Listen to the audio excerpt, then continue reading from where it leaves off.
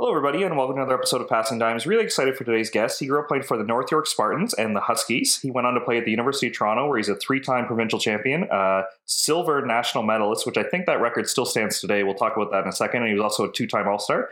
He's competed at the Maccabiah Games as a player and assistant coach. And also as a coach, he's a provincial and national champion at the club level. He is the owner of Camp Robin Hood and co-owner of Camp Madawaska. I think everyone around the community knows him. Please welcome to the show, Howie Grossinger. Howie, thanks for doing this, man. Hey, Josh, thanks for the invite. This is a really nice opportunity, longtime listener. And so thanks for having me. Appreciate it. And yeah, just talking before the show here, we've had some Scarborough Solars on the show, but it's nice to see the other side of it. So just for context for our listeners, there was an era in Ontario where you actually had to try out for club, and there wasn't a club on every block, it felt like. So you coming through a really competitive era, but not only a competitive era within your own club making the team, but battling against some of those Scarborough Solar guys. What was that like? What was your introduction to volleyball, and when did you learn that club volleyball was a thing?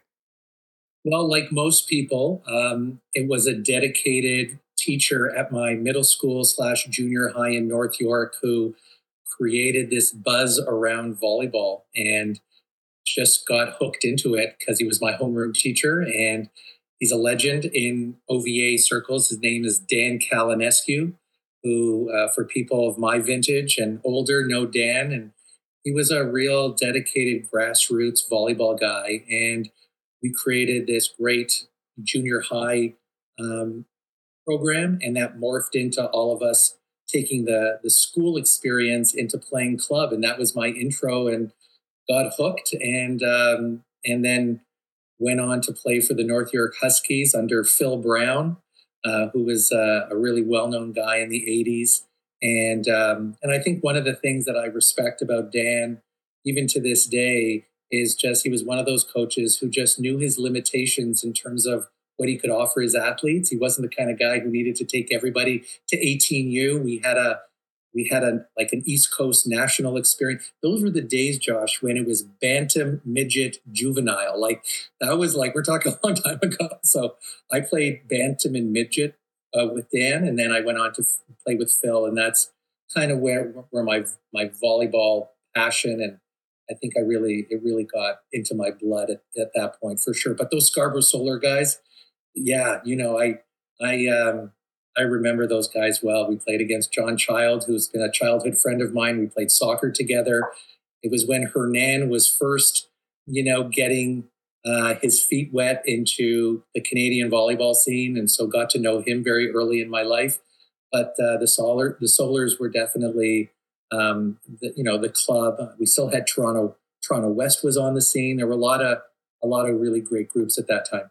Yeah, it was such an interesting era because I remember I coached a lot of years with Robert Chung, Jeff's father, and he mentioned that Jeff didn't play club because he tried out for the same team that I think George Lubacek and maybe Doug McBride and a couple other talented guys. So I think Jeff is maybe one of the best volleyball players I've ever seen, had the pleasure of playing in person, and he didn't make his own club team. So I thought that was amazing just how competitive the era was. So you mentioned you had a couple teachers that got you sparked there, but as you said, they're playing two age groups up because there wasn't a 14U, 15U, 16U. Like, was there ever a couple years where you're looking around being like, wow, this is going to be really tough to make the squad, and then when you go to tournaments, it's going to be really tough to compete with these other teams? Well, it was a real battle all the way through, and I think that throughout the tryout process, we had this kind of unique thing where we were kind of homegrown, though. Like, I know the Spartans at the time was kind of the school team that morphed into club, and we stuck together. But once I got into the Huskies thing, it was kind of all the North York guys who played at junior high or in the high school system, like they all gravitated towards that program. There wasn't necessarily kind of the cross GTA border crossings that we see today. It just didn't exist. At one point, there was a consideration to play at the Solars, but it's sort of like I stuck. I was the homegrown guy who lived in North York and played in North York. So it was kind of just regional in that sense, back in the old North York, Scarborough, East York days. But it was definitely competitive, and there was a lot of talent out there. It was really fun.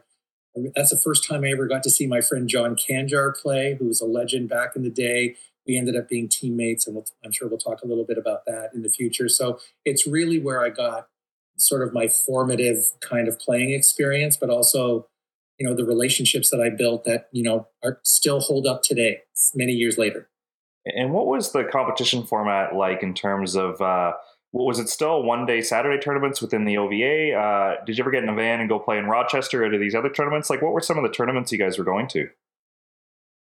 It wasn't until later on, like I would say the juvenile years, which I guess is equivalent to 17U and 18U, that travel became a thing. I do remember going to Peterborough for a tournament. They were all one-day tournaments, though. It was sort of the same format. The rubber floor at Scarborough College back in the day was the venue of choice. We played a lot of tournaments in that venue, if I remember correctly.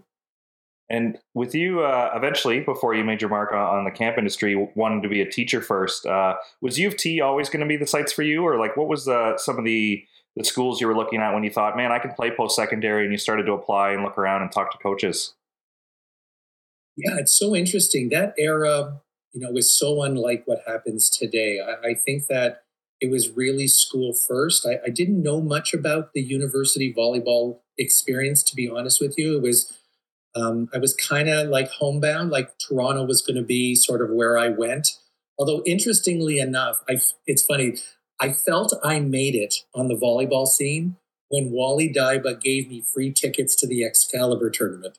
I felt like he was so different than Oris, my university coach. Wally was tuned in to the talent, and I remember getting a pair of tickets to come to each day of the Excalibur, because back in the day, that tournament was, really something else. And I got a chance to play in that a few times. But yeah, I kind of feel like I was a 17, 18-year-old kid who ended up getting Wally to notice me and gave me tickets, and I ended up going to U of T. But I was always homebound. My parents, I didn't think, I was never considering like Western or Waterloo, which were programs that were of some note back in the 80s for sure.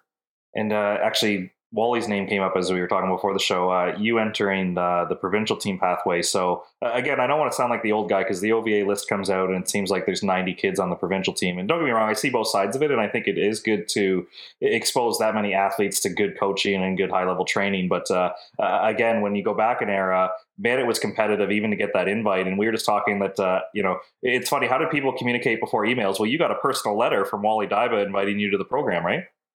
I did. I think my mom still has it somewhere in her condo. But I did get a typewritten letter from Wally. Hernan's name was on it, and I was invited to try out for the provincial team. It was held at Guelph. Our good friend Doug Dodd, at the time I didn't know Doug. I've known him. I obviously got to know him really well. But we all kind of went to Guelph, and that's where we really started to get to know each other. I remember meeting Mark Dunn for the very first time from North Bay. Who is this incredible athlete from North Bay that was coming down for a provincial team tryout? And I got to meet all these really great people from that era who really, and I mean, Mark went on to be a star at U of T and an Olympian, but on the beach. But it was a great experience, and also felt, really cool that I was invited to that camp for sure. And to jump ahead to your days at U of T, because it wasn't as accessible. Maybe you saw them play at the Excalibur. Maybe like you bugged your parents to take you to a game now and then. But when you're finally in the gym with them, what was it like playing with some of the athletes that maybe you weren't familiar with, but now you're in Oris gym and you're playing with men at this point, right? Totally. It was, I remember it being very overwhelming. Needless to say, my good friend Oris Stanko was not an elite recruiter by any stretch. It was you come into my gym and I'll look at you, and if I think there's a spot, I'll give you a spot. It was really just very much that's the way it went. However, the team itself had a great reputation. I mean, I came in at an era just at the end of the Ed Drakeage years. They had just done very well at nationals that were held at York. But Paul Cox, Mark Dunn, John Spicer, who was someone I totally emulated and came very close with in my U of T years as I became a setter. It was really daunting. I ended up being in the same year. The three recruits, the two guys that joined me that year were Edgar Lueg, who played for the junior national team, and Peter Sora. Tom's dad, Peter, and I not only were in phys ed together, we were first year players, rookies on the U of T squad that year together. Amazing, amazing. And before I get sidetracked and we dive into the U of T stuff here, every once in a while I'll go with a friend and they'll tell me about Mark Dunn and how he used to just take over warm up. So can you confirm these rumors? Was he just absolutely mashing balls and hitting warm up? Like in gyms where it doesn't seem possible, was he hitting the roof? So my favorite Mark Dunn story is when we played this classic Sherbrooke tournament every year. It was, I believe, I think it was like a preseason tournament, or it may have been over Christmas. But I remember John Spicer setting him like a back meter. It was somewhere between like a meter and a quick, and he hit it behind John, and the ball bounced and went into the next phase of the facility between the top of the curtain and the ceiling. So if you could imagine, if you've been in Sherbrooke, if you've been in that facility, and for the listeners, he wrecked the ball. People were like in awe. I'll never forget he did that. And then he did it once at Nationals, I remember in Winnipeg in warm up, where he hit it like right onto the track. As people were running in the Winnipeg gym, you could still like run laps. And he would, very consistently in warm up, hit that ball onto the track. So it's all true. I was there. He's actually responsible for some of my stitches that I have above my eyebrow, because back in the day before I wore contacts, I actually wore those sport goggles. And he was known for hitting a phaser from the back row when we set him in the back row, and it rose on me when I was on D. And Forrest said, "Howie, I think you should go to the hospital and get some stitches." So thank goodness we were close. So Mark, thanks to Mark, I have this little reminder here of a Mark Dunn phaser in a practice. Oh my goodness. So yes, the legends are true. He probably hit one of the heaviest balls we've ever seen. So yes, I think Orest would self-admit this, and I think a lot of guys who have come through that program wasn't the most over the top, I'm going to talk about rainbows and unicorns to recruit you. But when you were in the program, my understanding is unbelievable communicator, very demanding, very competitive environment. So once you felt like you were on the squad, how did your relationship grow with Orest in terms of, everything's got to be earned. You kind of know where you stand with him. He's a straight shooter. Like, how did you enjoy that style of coaching? Well, it's interesting how that developed, because, Orest was, in my first year, very committed to the starting group that was incredibly talented. And I just remember there being a moment where there wasn't a lot of talk of, we go through this phase today where athletes it needs to be outlined for them about the vision the coach has for their contribution and how I'm going to use you. And it's a totally appropriate way to engage your athlete and all that stuff. But back then I just came from it was just an environment where you just constantly had to prove yourself to Orest. Was he a great communicator? For sure. Did he make you feel like you belonged? 100%. But from where you fit into the overall tactical scheme of things, you were kind of always wondering. And I found myself, quite frankly, like halfway through that first year, not knowing where I stood. And it was really one of the moments as a young athlete who was so used to being engaged and on the court all the time. It was really hard to handle. And, I remember my dad telling me over the Christmas break after first exams that he goes, "I've met Orest. You got to stick with this. This is the guy you should be with." Because I was really doubting myself if I really belonged. And it was at the end of that year. And back in those days, right, it was like serve scoring protocol, right? So it was up to 15. And it was during the playoffs where he called my number to be a serve sub at one point, and I'd hardly played. But at some point, he just looked down the bench and waved to me and said, "Come." And I got in a playoff match, and it kind of, even those moments were just so gratifying, just given his style. And then just our relationship just, totally blossomed after that year. And I just credit him with a lot of the style and the approaches and just the people stuff that Orest is so good at. And obviously every team he's worked with has his mark on it, but I think he also lets his leaders contribute to the culture. So I'm wondering if you could let us in behind the curtain about U of T, because when we had Sleener on the show and when we had Binner, one thing I admire about their U of T time is the ability to have conflict and get after it in practice. But Josh basically said that if you were still mad at somebody the next day, that's on you. Like, you had to get over it, where like if Howie's trying to win the drill and he gets on me or we're battling through the net, that's not a personal thing. That's him trying to win the drill. And we could go out for dinner that night. We would still be friends at class the next day. Like, I think that's way easier said than done, but it seems like a consistent thing that was happening on these U of T teams. 100%. And I was the era that preceded Sleen and Binstock. In fact, interesting story about Josh, who I've known forever. I was a high school coach in York Region when Paul Cheeseman and Josh were ripping it up at Richmond Hill High in those years. And I was at Langstaff, and those were amazing years. And I remember doing my part because Forrest asked, we wanted Josh to go to U of T. So I remember being a high school teacher, kind of just laying the foundation for Josh to maybe consider U of T, which he went on to obviously do such amazing things. But, I think about Orr's contribution. I think he was the cynical Ted Lasso, if I could use that phrase. He was the sarcastic Ted Lasso. He had this really uncanny way of getting everyone to believe in the gym with a style that didn't necessarily coddle anybody. And he promoted a healthy level of conflict and rubbing each other the wrong way to get the best out of each other.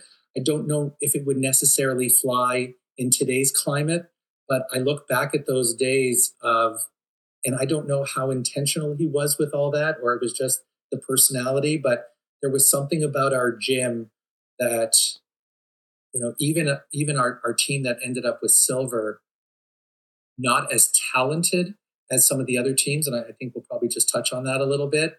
But what we did in the gym and the relationships he was able to build in a competitive practice environment, I think was the formula for why we succeeded the way we did. It was just exactly that. We could practice.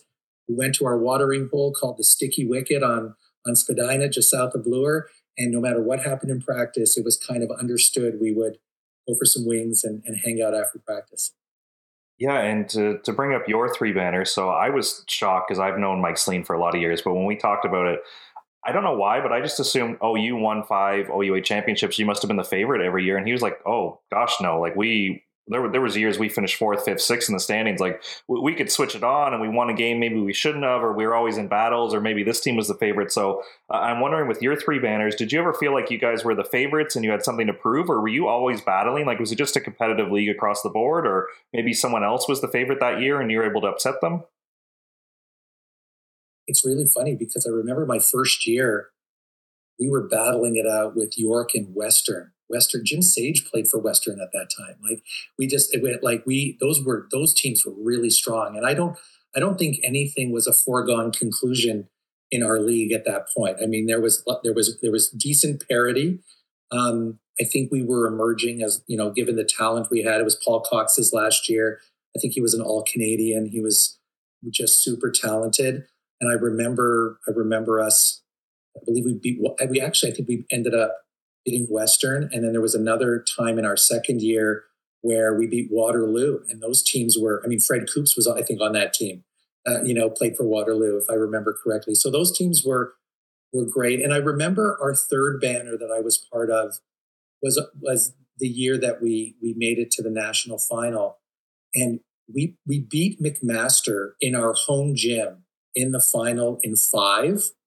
And it was the young bucks of Mac. Like, that team, that McMaster team, it was coached by Reg Miller, and it had all those amazing young, I think the West Side guys or Bronte Beach guys or whatever it was back in the day in the early 90s. I can't remember the name. Was Mike Chalupka maybe coming through at that time? Or? Mike Chalupka, Chip was on that team. He was, I think he might have been the rookie of the year in the country that year. That team was awesome, and we beat them. And Tim Tracy was on that team, and Tim's a coach at Madawaska. So every year we see each other and we kind of reminisce about that. But nothing was a foregone conclusion in our minds. Like, we battled throughout. I think all of them were tough ones. A little different than I think in the last, in some years in the OUA where it's kind of a foregone conclusion in some cases. And with the silver at nationals, kind of set the scene for me and the listeners there. Up until that point, was Ontario competitive? Were they a medal threat, or was it typically maybe what we see now and we've seen for generations that the national championship seems to run through Canada West? 100%. It was totally that. It was Canada West, namely Manitoba, Garth Pischke's team, and but it was like a smidgen of like Quebec, Laval, and Sherbrooke. Laval was the host of that tournament, and there were a whole bunch of upsets in that tournament. There were three Ontario teams, if I remember correctly. It was us, Mac, and Waterloo, and there was upset after upset to start the tournament. Sherbrooke, I think, upset Calgary. Tom Elser's Calgary team. Jesse's dad played again at the time that I played. I think that Waterloo had an upset, and we played the 4-5 match against Dalhousie, which had a really strong team. Dalhousie in that era had some amazing athletes. They were always competitive. They did their thing in the East, and then they would really be. Jody Holden played on that team. I don't know if you had Jody on the show, but Jody was an awesome player, and we ended up losing the first set of that quarterfinal like 15-3, like 15-3 in that scoring system. And Orist, I think, just shook us and said, "You guys are better than this," and we ended up beating them in 5. There was legendary chirping in that match across the net, namely by our friend Edgar, who was just a superstar at the end of his career, as well as the beginning. And then we beat Sherbrooke in the semifinal. And then we played the vaunted Manitoba Bisons that had Steve Welch on it, Keith Sanheim, Dale Iwanoshko, who that wonderful award is given to in the youth sports end of season awards program. And I got to play against Dale. And these are all future national team players. And I think the steam out of our train came out in that final. We lost 3 straight, but we were on TSN, and our game was carried live on TSN, which was a big deal. And looking back, was it just fun to ride the wave? Like, at any point, did you guys look around and be like, "Oh, I don't know if we should have won that one," or did you pay attention to the rest of the bracket? Like, were you hyper aware of like what was happening on, or is it just fun to look back and be like, "Yeah, there was a lot of weird matches that year"? Yeah, we had a very at sometimes unwarranted confidence that we were world beaters when we weren't. And I think with every match, a combination of our coach and the personalities on this team, we all kind of just fed off each other and just said, like, who's next kind of thing. And I think we just ended up coming, from the McMaster OUA final to the quarter and the semi, we were on a roll that we kind of felt we were invincible. And I think it's just a really great testament of how teams can ride momentum in ways that, create the unexpected. And I think that's a really valuable lesson on how, when teams are tight and guys care about each other, that you could do some pretty cool things.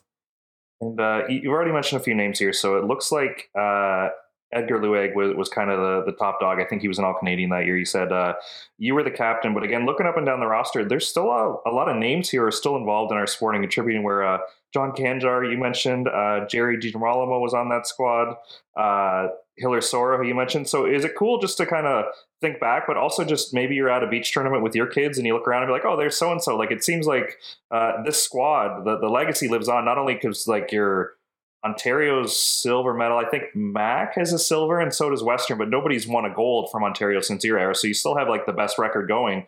But like I said, the names just keep popping up where everybody still loves volleyball and is contributing to volleyball in their own way.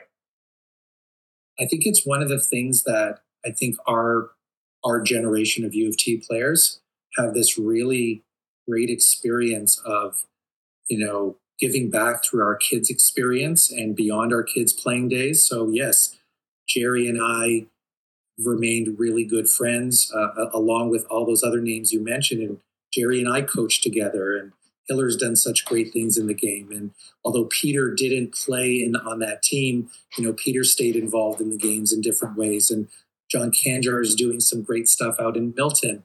And there was just this thing about U of T people that I kind of am really proud of. Like, there was a real sense of giving back that it's really nice to see. And there's no doubt, whether you're in a gym or at the beach at Ashbridges, every weekend was kind of a mini reunion of, and yes, we told the same stories to each other over and over again because that's what we do.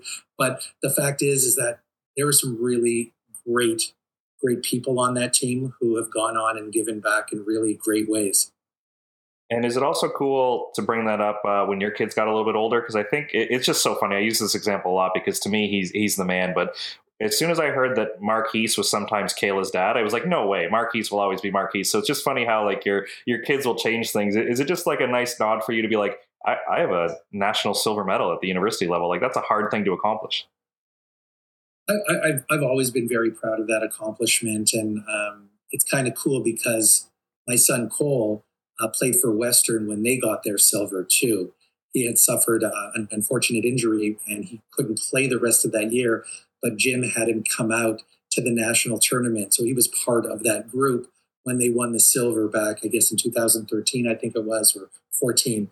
But yeah, I take a lot of pride in that. I think it's something to hang our hat. I mean, until the group that Dave Preston coached with, Jory and Steven was on that team and Danny that won that silver medal. That was the first team after our 91 silver that won a silver. And that was whenever that was in 2014 or 15 or 16 or whenever that was.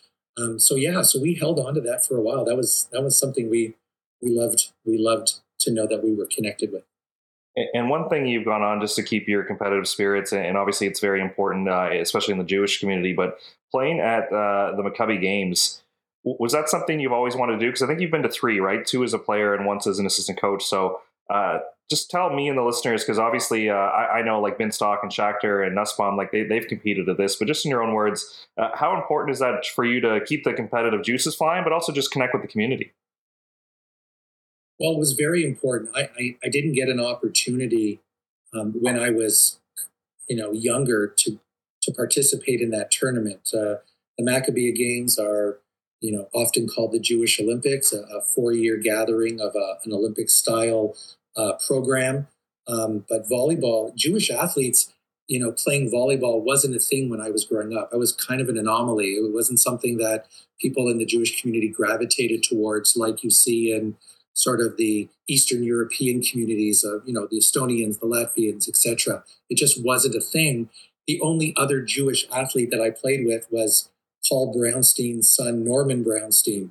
And Paul was the founder of Madawaska. So Norman and I played, but there were never opportunities. It wasn't until George Shermer sort of had his boys grow up in North York playing volleyball, JCC Blues, and all those experiences that George, who did play on a Maccabiah team in the 70s, came to me, and I was already in my late 20s, early 30s, to say, Howie, I'd like to do this. Can we build something? Would you want to play? And that's when we got the young people involved, and I was kind of the elder statesman. And we got to play in 2 Maccabiah Games, met a ton of great people. It was just a great experience. My wife, I left my wife in the middle of my summer running our summer camp, and she had 3 kids and run a camp. And she gave me permission to go play volleyball in Israel in July, and that's when I do most of my work. So she deserves a lot of credit. But did that twice, played with some great people. George was with us for those 2. And then as Cole finished his kind of club career, we got the opportunity to go back, and I was an assistant to Brenda Willis. And that team won, lost in the final to, I guess, the equivalent of the Israeli junior national team. And a lot of those guys went on to play NCAA or in Europe. But that was a great experience. I learned a ton from Brenda through that process. To see Sam Schachter on the court and not on the sand, and Josh on the court, all those guys who were the beach guys playing on the court again was pretty cool. Yeah, just help me name drop a little bit because I think most of the starters, or if not the whole squad, was college university level guys. Like I think even Mac Robinson was in the middle. One of the Shermers was setting. Josh Shermer, I think, was setting. So Daniel Shermer and Cole Grossinger shared the setting duties. Cole was just going into Western that following fall. That was the summer before he went to Western. Jacob Glantz was on that team, who was a libero at Queens. Aaron was there. Mac Robertson was there. It was a great group of guys, and they took Cole under their wing and showed him a good time in Tel Aviv, I think.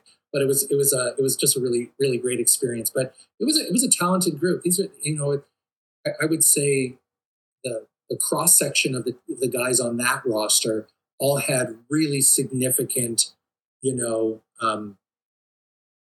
university experience. Matt Silver was on that team, who was from Calgary, and he played at Long Beach for a year. Like guys who knew how to play. It was really good. Brenda, yeah, we put together a nice group. So after your playing days, you get into coaching, and I'm curious, was Cole just so exposed to volleyball, and obviously growing up around Camp Madawaska, was this something that he was pushing for? Were you pushing to get back into it? Like who made the first move in terms of you getting back in and spending all your weekends in a gym somewhere? Well, I think it kind of coincided with my departure from teaching. Obviously, for me, coaching volleyball at the high school level was a real treat for me. And when I left teaching to be in the camp world full time, it definitely afforded me some time in my schedule to look at getting the boys, particularly Cole at that time, interested. And, I'd like to think that he had a choice, but I'm not sure people would say he had much of a choice. But there's definitely our involvement in Madawaska back in around 2003, 2004, and having the kids young and, seeing Dad reconnect with the volleyball community. I think it was kind of like by osmosis a little bit. And we got Cole involved in volleyball quite early. And that's when I sort of said, let's see where this takes us. It's actually funny, Josh, because one of the interesting stories is that Toronto West had a program before, I believe, anybody that I remember having for kids under 11 or 12 to just go in a gym and learn skills and just, get familiar with the game. And so I sought them out, and we lived in Richmond Hill and went to Etobicoke. And who do I meet for the first time who signed his son up? Roman Coker brings Andrew Coker to that gym. And that's where our family's friendship with the Cokers began, with Andrew, who was a year older than Cole, being introduced to organized volleyball in the same gym in Etobicoke. And they went on to play their very first beach tournament together in Wasaga Beach because Roman and I wanted to give them an experience. And I think they were 11 and 12 at the time and got beat up by some really talented 14-year-old Pac-Man guys or something. No, it's amazing to hear those stories because when we had Anthony DiGirolamo on the show, he mentioned his first beach tournament. He felt like he was angering the staff a lot because he was always getting called over the speaker system. And he's like, it wasn't my fault. Meanwhile, my dad's like pulling me over. Oh, you got to meet this guy. You got to meet this guy. And Anthony's like, I just want to go to my court. So when you kind of left the scene, I know you're still coaching high school, but when you kind of left the scene and that you started going to these beach tournaments, is it just such a joy to see the same names pop up and meet new people, would meet the same people over and over again? Like to me, a full day at Ashbridges just kind of shows how tight our community can be. Oh, 100%. I think my wife would joke, like we'd get to Ashbridges and she knows she lost me for a day because I was reconnecting with everybody.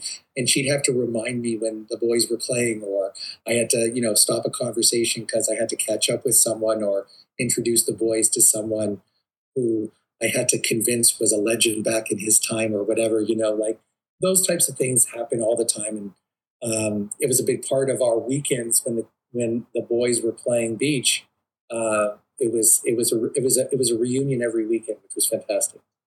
And with Cole's experience, I don't think there's maybe a way to know this in the moment. When you look back, do you think like, oh, that was a pretty special experience? Because obviously Cole went on to achieve a lot in our sport and playing with guys like Steve Marr, Sergei Grabovski, Luke Wood would eventually join the team. I think Alex Duncan-Tebow was on the team a little bit later on.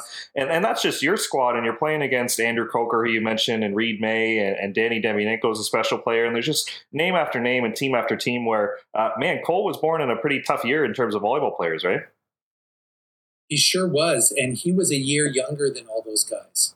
So he was a 95 because Cole and Lucas Coleman are the same year. And so those guys grew up, and the Crush Storm rivalry, I think in many ways was about as good a time for volleyball as I was lucky to be part of. John and I, May and I have, grown to be good, evolved into really good friends, but boy, was it a competitive scene. Crush and Storm every weekend. And then you put a little smattering of Wayne Wilkins coaching Pac-Man at the time and those talented players. But I just, the psychological warfare of John May and Howie Grossinger and all the players in between was quite entertaining for some people. And, but it was really a great time, to be part of that. And it just seemed like every weekend it was a battle against our two squads during the season. It was a lot of fun. And not to skip over what Cole accomplished, but obviously I want to give Zane his credit here. So I found Zane's career path maybe similar, actually, because I found he was playing up a lot, and your guys were beating up on the teams above us where I believe he's the same age as Tawhid, but you guys were competing underneath. I got a chance to work with Tom Sora, but the Pac-Man guys had like Sharon and Tariq and all these guys. Like it seemed like Danon was at Titans. I'm forgetting like dozens of people, but it was another really tough age group. And Zane was playing against older cats and holding his own. So again, when you look around and be like, wow, that was another special age group. Like you just keep coming through these hot waves of boys volleyball in Ontario. For me, I look back at that time as really special that my boys got to play with an incredible cross-section of talent that I think helped them love the game and, develop at a rate and a level that allowed them to experience university volleyball, but also provincial team stuff, which was just really special. And I remember, one of the things that my schedule doesn't permit me to do is to get involved in the TMO experience in the summer. I'm not afforded the time to get involved like my friend, Jerry does, or Matt Harris got involved, and even you. So I got to coach in a regional game once, the winter games. And I was the coach of the second Region 5 team, which was made up of all the younger kids and some of the kids who were on the outside looking into the team that was made up of Tawhid and Shawan and Danon and Tom Sora and some other really talented kids. And I remember Region 5 games in Midland, and we beat that team in a round robin game. And I feel like I've had a lot of nice, very rewarding moments, but I remember those kids feeling like if they did nothing else the rest of their volleyball career, they beat a team that Shawan and Danon was a really big deal when you're 15 and 16. I remember that year because Alain was the head coach, but I was his sidekick along with Steve Kung. And I'll tip my cap to you. So just for the listeners' context, we found a team room and we kind of took it over in our own way where that was our routine and the guys knew where to meet. And we were almost treating it like a university program where like, this is what time we play. This is what time we meet. And sure enough, when we go to play the other Region 5 team, which I think was to win the pool, or it was definitely a meaningful big match for us.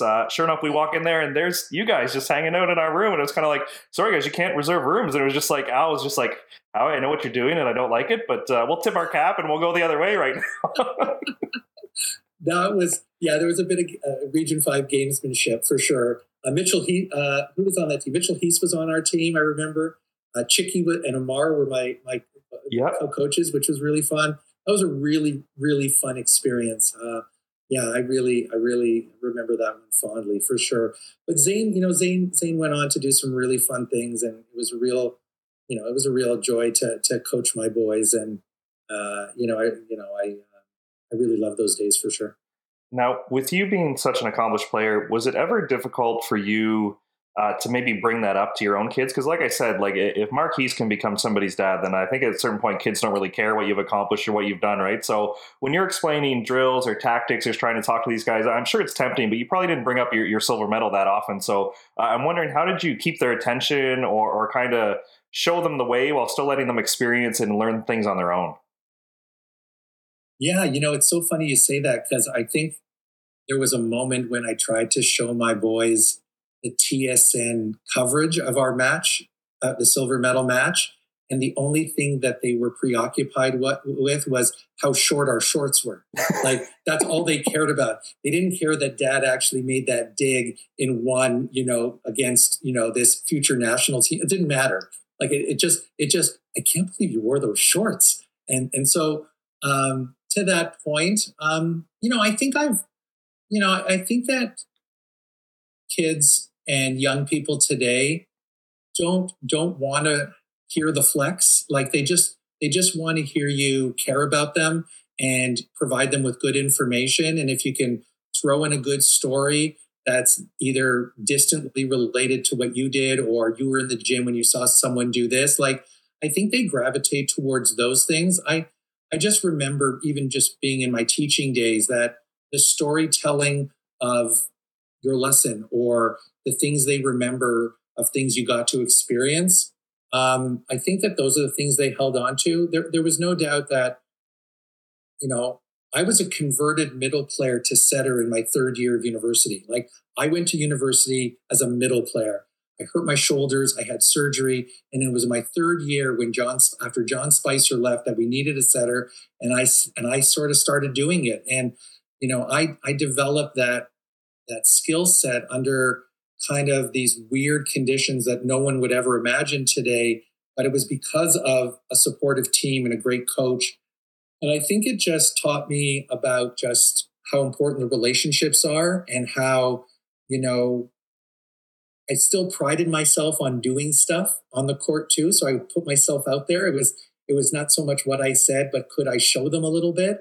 And I still felt I had a little athleticism in me. And it just kind of was this really just cool training environment where, admittedly, I was not as proficient as the Matt Harrises or the Brendas, when I think back to my own, like, I definitely didn't have all of that going for me. I had enough, I think, to provide a combination of some really good foundational technical development with a passion for caring about my athletes, that kind of just created the kind of environments that I think we ended up experiencing in a really cool way. And that's kind of what I look back really fondly on, and just the communities we built with every team that I got to coach. I just found getting the parents to buy in and feeling a sense of community just really kind of catapulted, the success that our teams had. I think that was a real big feature. And it's kind of what I do professionally as well. That's kind of my what I go for. Yeah, so cool. And I wanted to pick your brain on this because I think Cole maybe had an experience that we all envision, where he played for the same club all the way up. And I know he switched to Durham Attack, but as you mentioned, he was younger than all the cats he was playing with. So maybe it was a natural transition where Zane kind of got caught up in that new era where he played for his club, but then he ended up switching to Titans, and then he ended up switching to Lakeside. So when you're kind of faced with this decision, is that just something you do as a supportive parent, being like, whatever you want to do, I'll support you, and if they need a coach, I'd love to coach you? Where it sounds like with your own upbringing, like, you were a North York guy and you were kind of maybe going to Solars, but you were going to stay with your North York Cats, where now you've got this son and we're club hopping because that's what the province is doing. Like, did you ever get caught off guard being like, I don't really like this? Or were you just full dad mode, being like, Zane, I will drive you wherever you want to go. We're playing volleyball this year? Yeah, I think it was the latter to some extent. I think that he had a desire to gravitate towards some new experiences, and all of those. I mean, it was definitely not the plan to move around. We had such a great experience with Cole and growing up with the Grabowskis, and Steven was with us, until he moved on to Rush, which was, a first time experience for me, having an athlete leave me, which took some getting used to. That was challenging for sure. And I'm so proud of the success that he's found, for sure. But I think we just found ourselves in situations where there were, just for Zane's development and opportunities to me to take on some leadership as a coach, it just kind of fell into our hands to seek out new experiences. The middle experience was the move to Titans came out of the necessity of what was happening with the Stingers Club, which we had been with for a year, and the dissolution of that club. Blair McIntosh at Scarborough Titans, who I will always remember as this kind of amazing, welcoming person, because I reached out to him and said, I've got these athletes. I don't have anywhere to go. And he said, we don't have a boys team that old. It's yours. Just, I'll give you space. And that was awesome. And then I think my most proud coaching experience was that 18U Lakeside team, when Lakeside found themselves with less athletes. The Scarborough Titans team, Andrew Tawheed went over to Pac-Man to play with them that year, 18U. I had 4 athletes that wanted to still play, that were playing at a good level and wanted to be super competitive. I had someone, Damon Delatte from Pac-Man. We Garrett Markham and Bill Markham, who is one of my closest friends in volleyball that I coached, who's a Niagara Rapids guy. Garrett drove in to Oakville for practices from St. Catharines. That team that came together that ultimately won a bronze medal at 18U Nationals was just a great experience of bringing young people together and then bonding. And a lot of those kids went on to play university, which was really awesome. So I'd say for Zane, I think it ended up working out. He went on to do some really good things on the Canada Games team and had a great university career. And but it wasn't the plan to bounce around that way for sure. Yeah, like I said, it just seems like that's how business is being done, but there's always certain situations, and it's cool to hear the behind the scenes, especially with that Lakeside team, about how basically a bunch of kids wanted to play and they all amalgamated in one center there. So that's very cool to hear. And obviously your playing and coaching career, we could spend a whole episode on that, but that would not include Camp Madawaska, which I think is the favorite week of so many people in our community's lives or years, excuse me. So how did you first to get involved with this project and then eventually climb the ladder where you're a co-owner now? So it's an interesting, I never went to Madawaska. I was familiar with it. I was never a camper there. But being in the camp business and having a lifelong relationship with Paul Brownstein's son, Norman, Paul, the founder of Madawaska, in the early 2000s, was looking to expand a little bit into a sports experience with Madawaska, which has ultimately become our Madawaska All Sport Camp. Paul reached out to me and my wife and asked if we'd be interested in developing a sports program. And as things would have it, the location of Madawaska is also the site of Camp Walden, the camp that I'm lucky enough to own with my business partner and my wife and and my business partner's family. And so we ended up, Madawaska was the rental site on the camp we ultimately owned first. And then Paul said, hey, would you consider getting involved with this? Knew I was a volleyball guy, knew I was a camp guy, and then offered us the opportunity to take over as he retired. And we were lucky enough to be able to maintain an incredibly strong leadership that Madawaska had with Keith Wasilek and Barry Mutry and Ian Ebbett.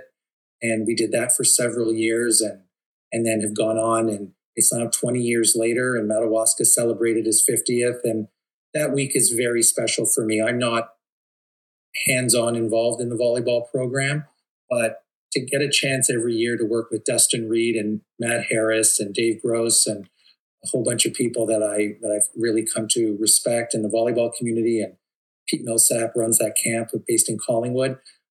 It's just awesome. And we have such a wonderful following from all the hubs in Ontario that it kind of feels like a rite of passage now to come to Madawaska for at least, one summer as part of your volleyball development. And I think we do volleyball well. I think we do camp very well, and it becomes a magical week.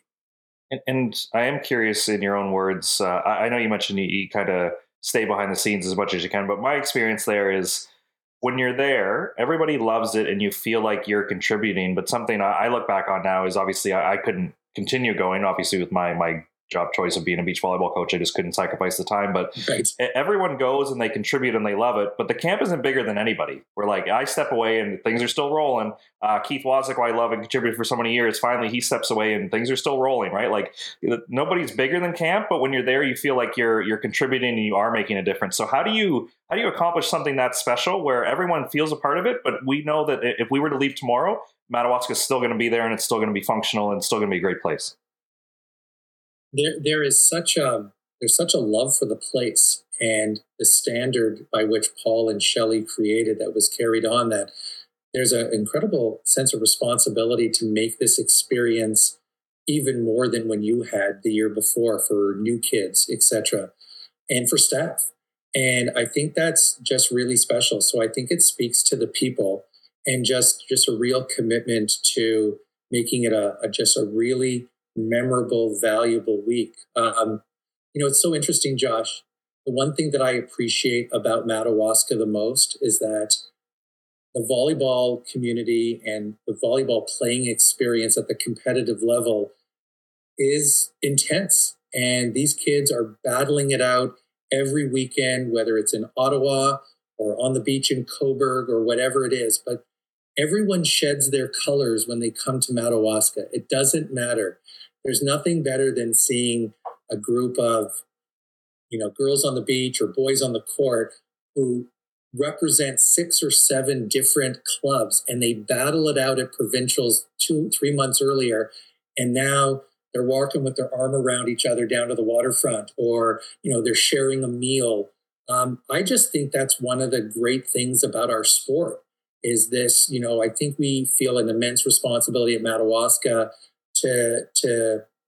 and I think our coaches respect it too. We got coaches who could easily use it as a recruiting venue, but that never happens. And I think that, it feels like it's just this place where we just say, for the sake of the sport, for the sake of an amazing, memorable experience, we're going to leave all those elements of what we experience in volleyball at the door, and let's just do our thing. I think that's what I'm most impressed and proud of the crew that oversees this program. Yeah, it's so cool to hear that. And just one other special project I had in my notes that I wanted to bring up is the One Volleyball League.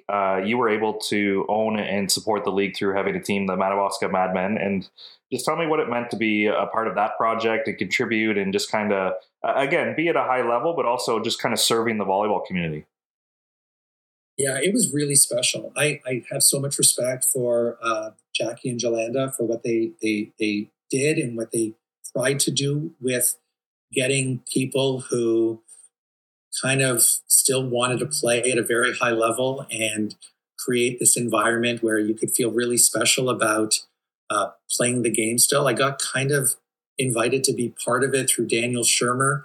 And then, I found out that one of the teams didn't have an ownership group. And I looked at Cole, who wasn't playing and was in business school. And I said, hey, wouldn't this be a cool thing if we could do together? Like, I coached you, we worked together, maybe we should do this. And I'm really proud of Cole because he ended up starting Momentum with Michael Amoroso. He was one of the founders of Momentum when they went up to Wyerton, and I think they discovered the Pickets or told the world about the Pickets or whatever, because I remember Cole telling me there's some really talented kids up there.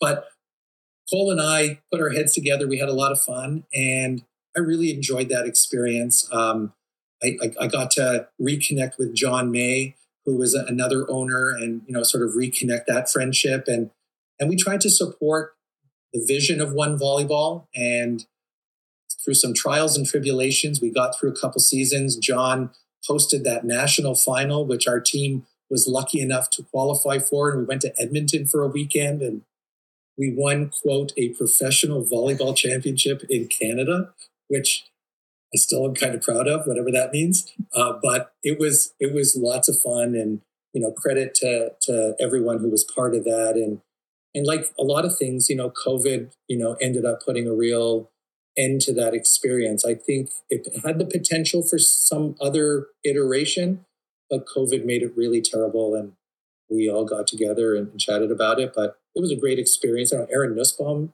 ran a team. It was just so fun. It was great. Awesome. Well, my friend, I'm just looking at the clock, and I've definitely taken a lot of your time. One tradition we've built into the show is just to share a funny or unique moment that maybe you wouldn't have experienced without volleyball. So you shared some great stories already, but I was hoping you could give us one more before we let you go.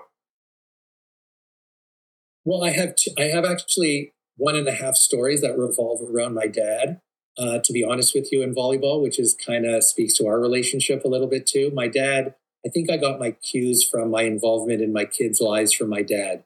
He wasn't a volleyball guy, he was a soccer guy.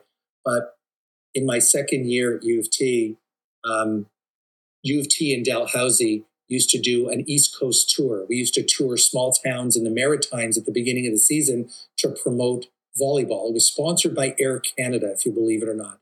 And we used to, Al Scott was the coach of Dalhousie back in the day. And those were, as I mentioned earlier, there's some great Dalhousie teams.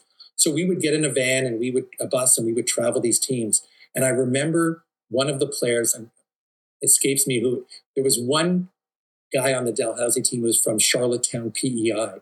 And one of our stops was to play in his high school in PEI. And I remember playing the game. The gym was packed.